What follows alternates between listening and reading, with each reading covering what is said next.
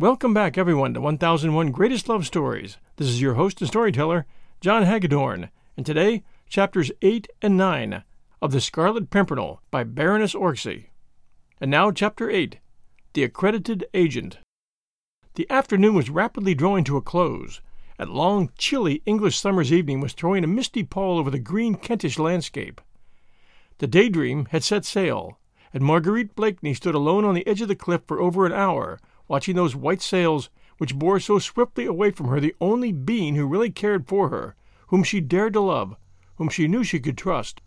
Some little distance away to her left, the lights from the coffee-room of the Fisherman's Rest glittered yellow in the gathering mist.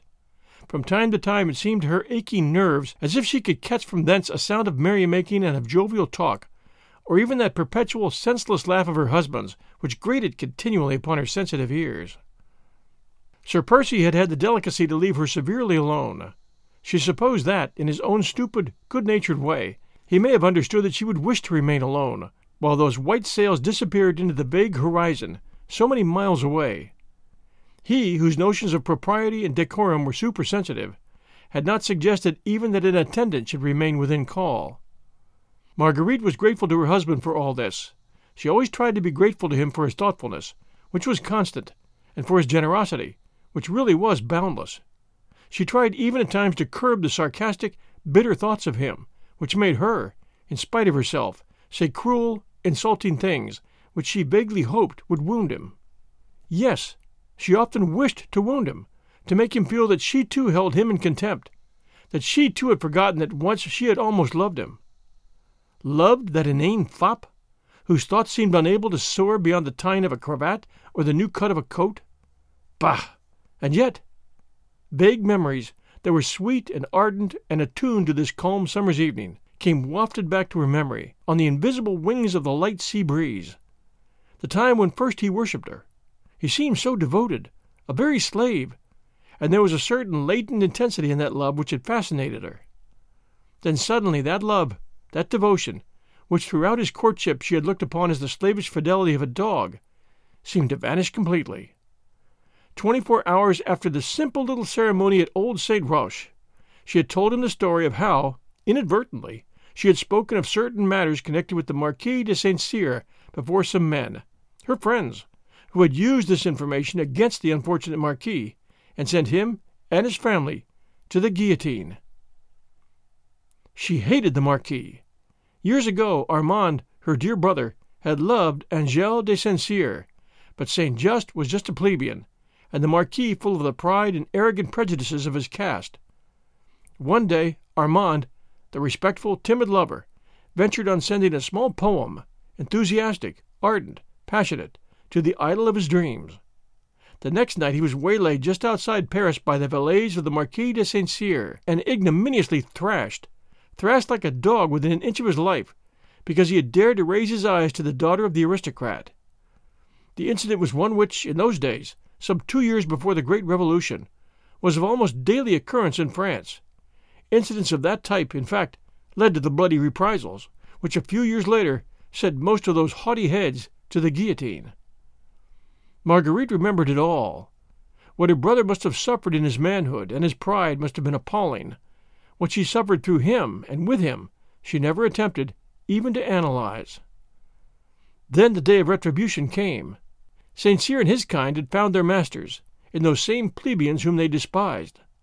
Armand and Marguerite, both intellectual, thinking beings, adopted with the enthusiasm of their years the utopian doctrines of the Revolution, while the Marquis de St. Cyr and his family fought inch by inch for the retention of those privileges which had placed them socially above their fellow men. Marguerite, impulsive, thoughtless, not calculating the purport of her words, still smarting under the terrible insult her brother had suffered at the Marquis's hands, happened to hear, amongst her own coterie, that the St. Cyrs were in treasonable correspondence with Austria, hoping to obtain the Emperor's support to quell the growing revolution in their own country. In those days, one denunciation was sufficient. Marguerite's few thoughtless words regarding the Marquis de St. Cyr bore fruit within 24 hours. He was arrested. His papers were searched. Letters from the Austrian Emperor, promising to send troops against the Paris populace, were found in his desk. He was arraigned for treason against the nation, and sent to the guillotine, whilst his family, his wife, and his sons shared the same fate. Marguerite, horrified at the terrible consequences of her own thoughtlessness, was powerless to save the Marquis. Her own coterie, the leaders of the revolutionary movement, all proclaimed her as the heroine, and when she married Sir Percy Blakeney, she did not perhaps altogether realize how severely he would look upon the sin which she had so inadvertently committed, and which still lay heavily upon her soul. She made full confession of it to her husband, trusting to his blind love for her, her boundless power over him, to soon make him forget what might have sounded unpleasant to an English ear. Certainly at the moment he seemed to take it very quietly. Hardly, in fact, did he appear to understand the meaning of all she said.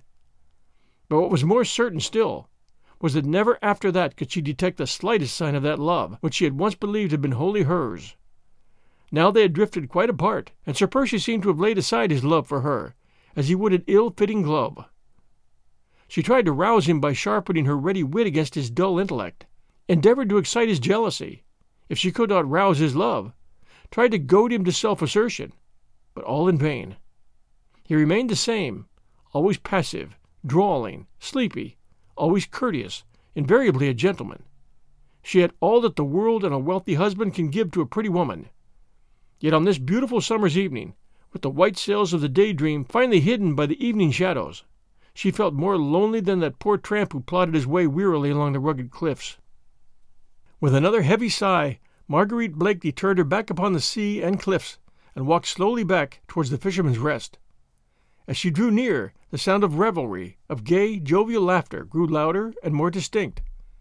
She could distinguish Sir Andrew Ffoulkes's pleasant voice, Lord Tony's boisterous guffaws, her husband's occasional, drawly, sleepy comments.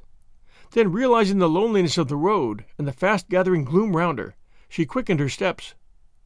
The next moment she perceived a stranger coming rapidly towards her. Marguerite did not look up. She was not the least nervous, and the Fisherman's Rest was now well within call. The stranger paused when he saw Marguerite coming quickly towards him, and just as she was about to slip past him, he said very quietly, "Citoyenne Saint-Just."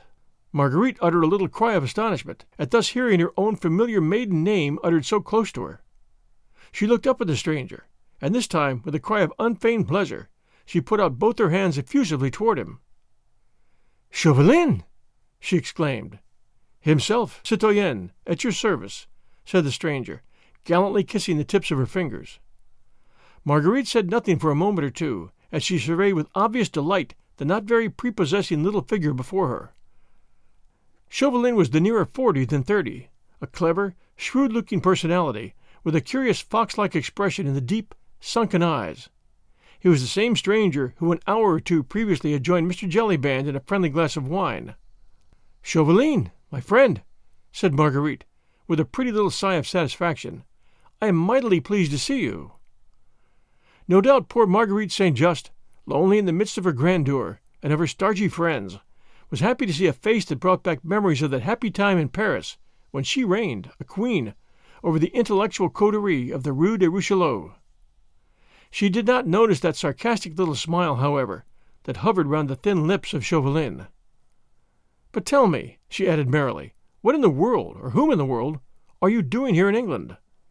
She had resumed her walk towards the inn, and Chauvelin turned and walked beside her. "I might return the subtle compliment, fair lady," he said. "What of yourself?" "Oh, I?" she said, with a shrug of the shoulders. "J'ai un ennui, mon ami, that is all." They had reached the porch of the Fisherman's Rest, but Marguerite seemed loath to go within. The evening air was lovely after the storm, and she had found a friend who exhaled the breath of Paris, who knew Armand well, who could talk of all the merry, brilliant friends whom she had left behind. So she lingered on under the pretty porch, while through the gaily lighted dormer window of the coffee-room came sounds of laughter, of calls for Sally and for beer, of tapping of mugs and clinking of dice, mingled with Sir Percy Blakeney's inane and mirthless laugh. Chauvelin stood beside her, his shrewd, pale, yellow eyes fixed on the pretty face, which looked so sweet and childlike in this soft English summer twilight. "You surprise me, citoyenne," he said quietly, as he took a pinch of snuff. "Do I now?" she retorted gaily. "Faith, my little Chauvelin, I would have thought that, with your penetration, you would have guessed that an atmosphere composed of fogs and virtues would never suit Marguerite St. Just. "Dear me, is it as bad as that?" he asked, in mock consternation. "Quite," she retorted, "and worse." "Strange. Now I thought that a pretty woman would have found English country life peculiarly attractive." "Yes, so did I," she said with a sigh. "Pretty women," she added meditatively, "ought to have a good time in England, since all the pleasant things are forbidden them, the very things they do every day." "Quite so. You'll hardly believe it, my little Chauvelin," she said earnestly, "but I often pass a whole day, without encountering a single temptation." "No wonder," retorted Chauvelin gallantly, "that the cleverest woman in Europe is troubled with ennui." She laughed one of her melodious, rippling, childlike laughs. "It must be pretty bad, mustn't it?" she said archly, "or I should not have been so pleased to see you." "And this within a year of a romantic love match." "Yes, a year of a romantic love match. That's just the difficulty." "Ah, that idyllic folly," said Chauvelin, with quiet sarcasm, "did not then survive the lapse of weeks?" "Idyllic follies never last, my little Chauvelin. They come upon us like the measles, and are as easily cured." Chauvelin took another pinch of snuff. He seemed very much addicted to that pernicious habit, so prevalent in those days. Perhaps, too, he found the taking of snuff a convenient veil for disguising the quick, shrewd glances with which he strove to read the very souls of those with whom he came in contact. "No wonder," he repeated, with the same gallantry, "that the most active brain in Europe is troubled with ennui." "I was in hopes that you had a prescription against the malady, my little Chauvelin." "How can I hope to succeed in that which Sir Percy Blakeney has failed to accomplish?" "Shall we leave Sir Percy out of the question for the present, my dear friend?" she said dryly. "Ah, my dear lady, pardon me, but that is just what we cannot very well do," said Chauvelin, while once again his eyes, keen as those of a fox on the alert, darted a quick glance at Marguerite. "I have a most perfect prescription against the worst form of ennui, which I would have been happy to submit to you, but—" "But what?" "There is Sir Percy." "What has he to do with it?" "Quite a good deal, I'm afraid. The prescription I would offer, fair lady, is called by a very plebeian name. Work." "Work?" Chauvelin looked at Margaret long and scrutinizingly. It seemed as if those keen, pale eyes of his were reading every one of her thoughts. They were alone together. The evening air was quite still, and their soft whispers were drowned in the noise which came from the coffee-room. Still, Chauvelin took a step or two from under the porch, looked quickly and keenly all round him. Then, seeing that indeed no one was within earshot, he once more came back close to Marguerite.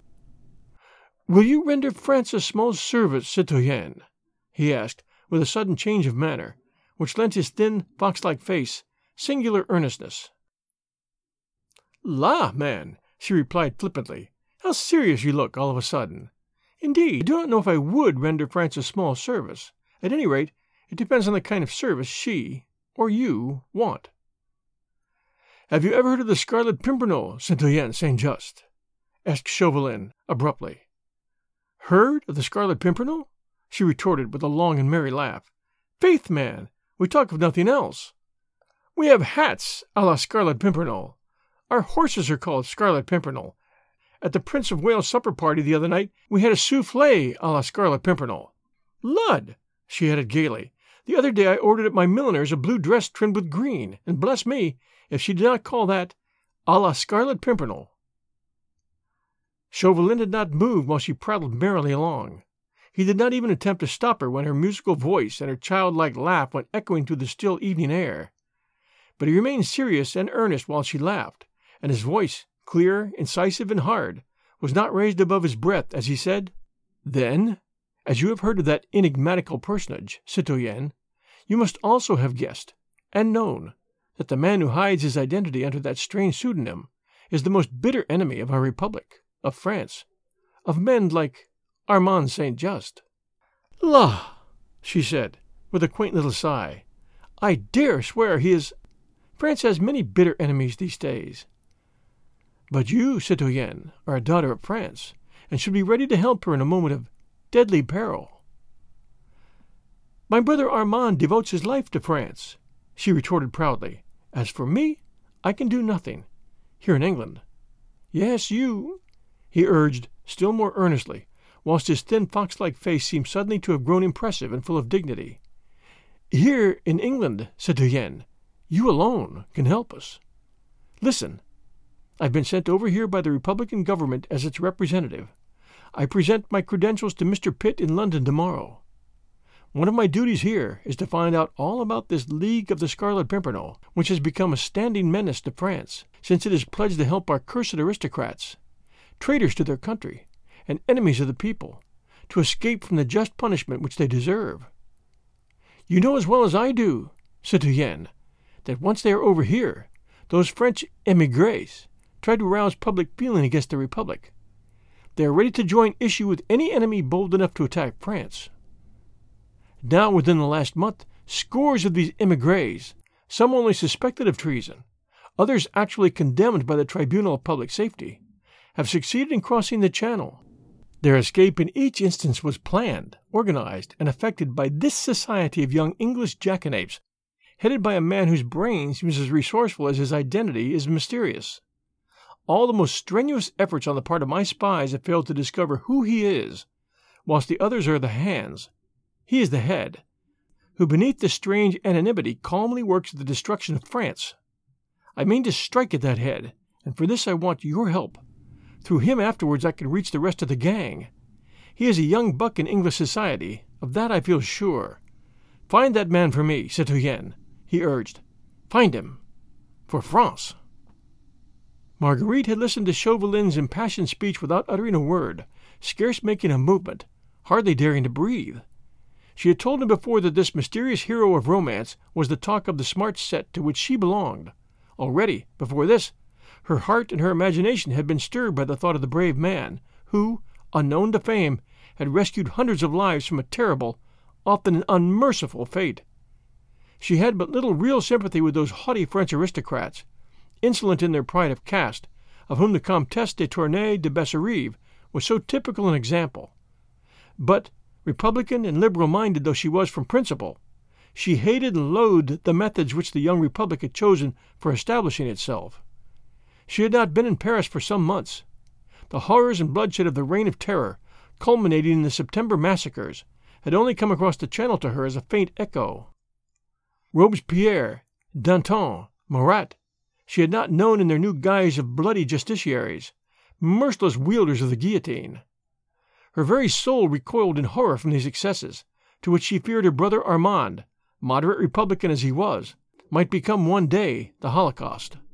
Then, when first she heard of this band of young English enthusiasts, who, for sheer love of their fellow men, dragged women and children, old and young men, from the horrible death, her heart had glowed with pride for them, and now, as Chauvelin spoke, her very soul went out to the gallant and mysterious leader of that reckless little band, who risked his life daily, who gave it freely and without ostentation, for the sake of humanity.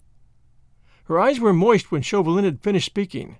The lace at her bosom rose and fell with her quick, excited breathing. She no longer heard the noise of drinking from the inn. She did not heed her husband's voice or his inane laugh. Her thoughts had gone wandering in search of the mysterious hero. Ah! There was a man she might have loved, had he come her way. Everything in him appealed to her romantic imagination, his personality, his strength, his bravery, the loyalty of those who served under him in the same noble cause, and above all, that anonymity which crowned him, as if with a halo of romantic glory.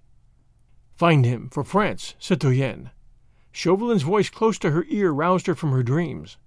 The mysterious hero had vanished, and not 20 yards away from her, a man was drinking and laughing, to whom she had sworn faith and loyalty. "La, man," she said with a return of her assumed flippancy, "you are astonishing. Where in the world am I to look for him?" "You go everywhere, citoyenne," whispered Chauvelin, insinuatingly. "Lady Blakeney is the pivot of social London, so I am told. You see everything, and you hear everything." "Easy, my friend," retorted Marguerite, drawing herself up to her full height and looking down, with a slight thought of contempt, on the small, thin figure before her. "Easy. You seem to forget that there are 6 feet of Sir Percy Blakeney, and a long line of ancestors to stand between Lady Blakeney and such a thing as you propose." "For the sake of France, citoyen," reiterated Chauvelin, earnestly. "Tush, man, you talk nonsense anyway, for even if you did know who this Scarlet Pimpernel is, you could do nothing to him. An Englishman." "I'd take my chance on that," said Chauvelin, with a dry, rasping little laugh. "At any rate, we could send him to the guillotine first to cool his ardor. Then, when there is a diplomatic fuss about it, we can apologize, humbly, to the British government, and, if necessary, pay compensation to the bereaved family." "What you propose is horrible, Chauvelin," she said, drawing away from him as from some noisome insect. "Whoever the man may be, he is brave and noble, and never, do you hear me, never would I lend a hand to such villainy." "You prefer to be insulted by every French aristocrat who comes to this country?" Chauvelin had taken sure aim when he shot this tiny shaft. Marguerite's fresh young cheeks became a thought more pale, and she bit under her lip, for she would not let him see that the shaft had struck home. "That is beside the question," she said at last with indifference.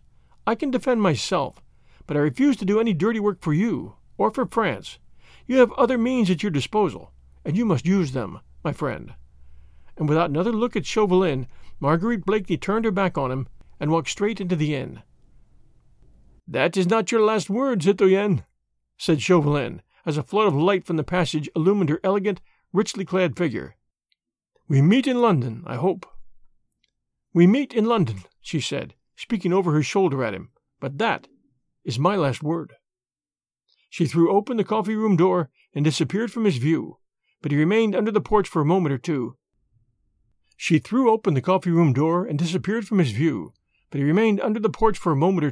Taking a pinch of snuff. He had received a rebuke and a snub, but his shrewd, fox-like face looked neither abashed nor disappointed. On the contrary, a curious smile, half sarcastic and wholly satisfied, played around the corners of his thin lips. We'll return with Chapter 9, right after these sponsor messages. And now Chapter 9, The Outrage. A beautiful starlit night had followed on the day of incessant rain, a cool, balmy, late summer's night, essentially English in its suggestion of moisture and scent of wet earth and dripping leaves.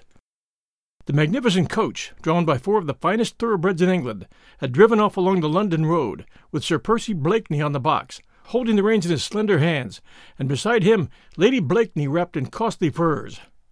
A 50-mile drive on a starlit summer's night! Marguerite had hailed the notion of it with delight. Sir Percy was an enthusiastic whip. His 4 thoroughbreds, which had been sent down to Dover a couple of days before, were just sufficiently fresh and restive to add zest to the expedition. And Marguerite reveled in anticipation of the few hours of solitude, with the soft night breeze fanning her cheeks, her thoughts wandering, whither away? She knew from old experience that Sir Percy would speak little, if at all. He had often driven her on this beautiful coach for hours at night, from point to point, without making more than 1 or 2 casual remarks upon the weather or the state of the roads. He was very fond of driving by night, and she had very quickly adopted his fancy, as she sat next to him hour after hour, admiring the dexterous, certain way in which he handled the reins. She often wondered what went on in that slow-going head of his. He never told her, and she never cared to ask. At the Fisherman's Rest, Mr. Jellyband was going the round, putting out the lights. His bar customers had all gone, but upstairs in the snug little bedrooms, Mr. Jellyband had quite a few important guests. The Comtesse de Tournay, with Suzanne, and the Vicomte, and there were 2 more bedrooms ready for Sir Andrew Ffoulkes and Lord Anthony Dewhurst, if the 2 young men should elect to honor the ancient hostelry and stay the night. For the moment these 2 young gallants were comfortably installed in the coffee-room, before the huge log fire, which, in spite of the mildness of the evening, had been allowed to burn merrily. "I say, Jelly, has everyone gone?" asked Lord Tony, as the worthy landlord still busied himself clearing away glasses and mugs. "Everyone as you see, my lord." "And all your servants gone to bed?" "All except the boy on duty in the bar, and," added Mr. Jellyband with a laugh, "I expect he'll be asleep before long, the rascal." "Then we can talk here undisturbed for half an hour?" "At your service, my lord. I'll leave your candles on the dresser, and your rooms are quite ready. I sleep at the top of the house myself, but if your lordship will only call loudly enough, I dare say I shall hear." "All right, Jelly. And I say, put the lamp out. The fire will give us all the light we need. We don't want to attract the passer-bys." "All right, my lord." Mr. Jellyband did as he was bid. He turned out the quaint old lamp that hung from the raftered ceiling and blew out all the candles. "Let's have a bottle of wine, Jelly," suggested Sir Andrew. "All right, sir." Jellyband went off to fetch the wine. The room now was quite dark, save for the circle of ruddy and fitful light formed by the brightly blazing logs in the hearth. "Is that all, gentlemen?" asked Jellyband, as he returned with a bottle of wine and a couple of glasses, which he placed on the table. "That'll do nicely, thanks, Jelly," said Lord Tony. "Good night, my lord." "Good night, sir." "Good night, Jelly." The two young men listened, while the heavy tread of Mr. Jellyband was heard echoing along the passage and staircase. Presently even that sound died out, and the whole of the Fisherman's Rest seemed wrapped in sleep, save the two young men drinking in silence beside the hearth. For a while no sound was heard, even in the coffee-room, save the ticking of the old grandfather's clock and the crackling of the burning wood. "All right again this time, folks?" asked Lord Antony at last. Sir Andrew had been dreaming, evidently, gazing into the fire, and seeing therein, no doubt, a pretty, piquant face, with large brown eyes and a wealth of dark curls round a childish forehead. "Yes," he said, still musing. "All right." "No hitch?" "None." Lord Antony laughed pleasantly as he poured himself out another glass of wine. "I need not ask, I suppose, whether you found the journey pleasant this time?" "No, friend, you need not ask," replied Sir Andrew, gaily. "It was all right." "Then here's to her very good health," said jovial Lord Tony. "She's a bonny lass, so she is a French one. And here's to your courtship. May it flourish and prosper exceedingly." He drained his glass to the last drop, then joined his friend beside the hearth. "Well, you'll be doing the journey next, Tony, I expect," said Sir Andrew, rousing himself from his meditations. "You and Hastings, certainly. And I hope you may have as pleasant a task as I had, and as charming a travelling companion. You have no idea, Tony." "No, I haven't," interrupted his friend, pleasantly, "but I'll take your word for it. And now," he added, whilst a sudden earnestness crept over his jovial young face, "how about business?" The two young men drew their chairs closer together, and instinctively, though they were alone, their voices sank to a whisper.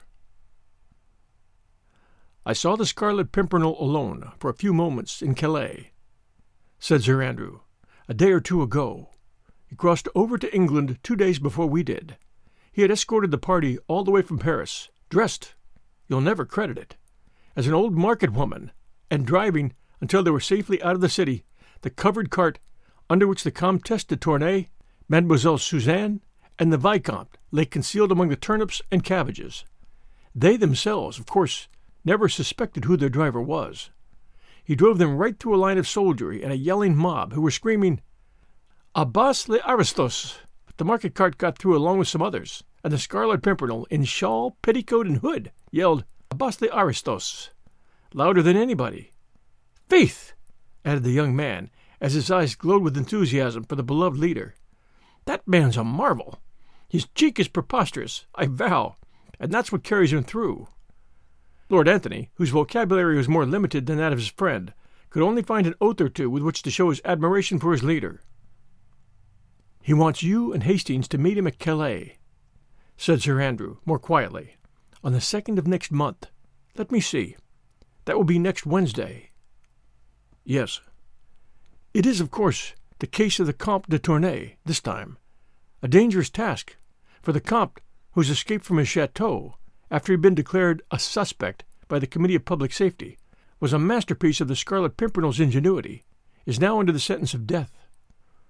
It will be rare sport to get him out of France, and you will have a narrow escape, if you get through at all. St. Just has actually gone to meet him. Of course, no one suspects St. Just as yet, but after that, to get them both out of the country, faith, 'twill be a tough job, and tax even the ingenuity of our chief. I hope I may yet have orders to be of the party. Have you any special instructions for me?" "Yes, rather more precise ones than usual. It appears that the Republican government have sent an accredited agent over to England, a man named Chauvelin, who is said to be terribly bitter against our league, and determined to discover the identity of our leader, so that he may have him kidnapped the next time he attempts to set foot in France. This Chauvelin has brought a whole army of spies with him, and until the chief has sampled the lot, he thinks we should meet as seldom as possible on the business of the League, and on no account should talk to each other in public places for a time. When he wants to speak to us, he will contrive to let us know." The two young men were both bending over the fire, for the blaze had died down, and only a red glow from the dying embers cast a lurid light on a narrow semicircle in front of the hearth. The rest of the room lay buried in complete gloom. Sir Andrew had taken a pocketbook from his pocket, and drawn therefrom a paper, which he unfolded, and together they tried to read it by the dim red firelight. So intent were they upon this, so wrapped up in the cause, the business they had so much at heart, so precious was this document which came from the very hand of their adored leader, that they had eyes and ears only for that. They lost count of the sounds around them, of the dropping of crisp ash from the grate, of the monotonous ticking of the clock, of the soft, almost imperceptible rustle of something on the floor close beside them. A figure had emerged from under one of the benches. With snake-like, noiseless movements, it crept closer and closer to the two young men, not breathing, only gliding along the floor in the inky blackness of the room. "You are to read these instructions and commit them to memory," said Sir Andrew. "Then destroy them." He was about to replace the letter case into his pocket, when a tiny slip of paper fluttered from it and fell onto the floor. Lord Anthony stooped and picked it up. "What's that?" he asked. "I don't know," replied Sir Andrew. "It dropped out of your pocket just now. It certainly did not seem to be with the other paper." "Strange. I wonder when it got there. It's from the chief," he added, glancing at the paper. Both stooped to try to decipher this last tiny scrap of paper on which a few words had been hastily scrawled, when suddenly a slight noise attracted their attention, which seemed to come from the passage beyond. "What's that?" said both, instinctively. Lord Anthony crossed the room towards the door, which he threw open quickly and suddenly, and at that very moment he received a stunning blow between the eyes, which threw him back violently into the room. Simultaneously the crouching, snake-like figure in the gloom had jumped up and hurled itself from behind upon the unsuspecting Sir Andrew, felling him to the ground. All this occurred within the short space of 2 or 3 seconds, and before either Lord Anthony or Sir Andrew had time to chance to utter a cry or to make the faintest struggle, they were each seized by 2 men. A muffler was quickly tied round the mouth of each, and they were pinioned to one another back to back, their arms, hands, and legs securely fastened. One man had in the meanwhile quietly shut the door. He wore a mask and now stood motionless while the others completed their work. "All safe, citoyen," said one of the men, as he took a final survey of the bonds which secured the 2 young men. "Good," replied the man at the door. "Now search their pockets, and give me all the papers you find." This was promptly and quietly done. The masked man, having taken possession of all the papers, listened for a moment or two if there were any sound within the Fisherman's Rest. Evidently satisfied that this dastardly outrage had remained unheard, he once more opened the door and pointed peremptorily down the passage. The 4 men lifted Sir Andrew and Lord Anthony from the ground, and as quietly, as noiselessly as they had come, they bore the 2 pinioned young gallants out of the inn and along the Dover road into the gloom beyond. In the coffee-room the masked leader of this daring attempt was quickly glancing through the stolen papers. "Not a bad day's work on the whole," he muttered, as he quietly took off his mask, and his pale, fox-like eyes glittered in the red glow of the fire. "Not a bad day's work." He opened 1 or 2 more letters from Sir Andrew Ffoulkes' pocketbook, noted the tiny scrap of paper which the 2 young men had only just had time to read. But one letter specially, signed Armand St. Just, seemed to give him strange satisfaction. "So, Armand St. Just, a traitor after all," he murmured. "Now, fair Marguerite Blakeney," he added viciously between his clenched teeth, "I think that you will help me find the Scarlet Pimpernel." Join us next week for chapters 10 and 11 as the suspense mounts with the Scarlet Pimpernel. Hope you're enjoying our story. If you are, please do tell a friend. Also, please do take a moment to send us a review at 1001 Greatest Love Stories. We appreciate reviews, and they help new listeners find us. Until next Sunday, everyone, take care, and we'll be back soon.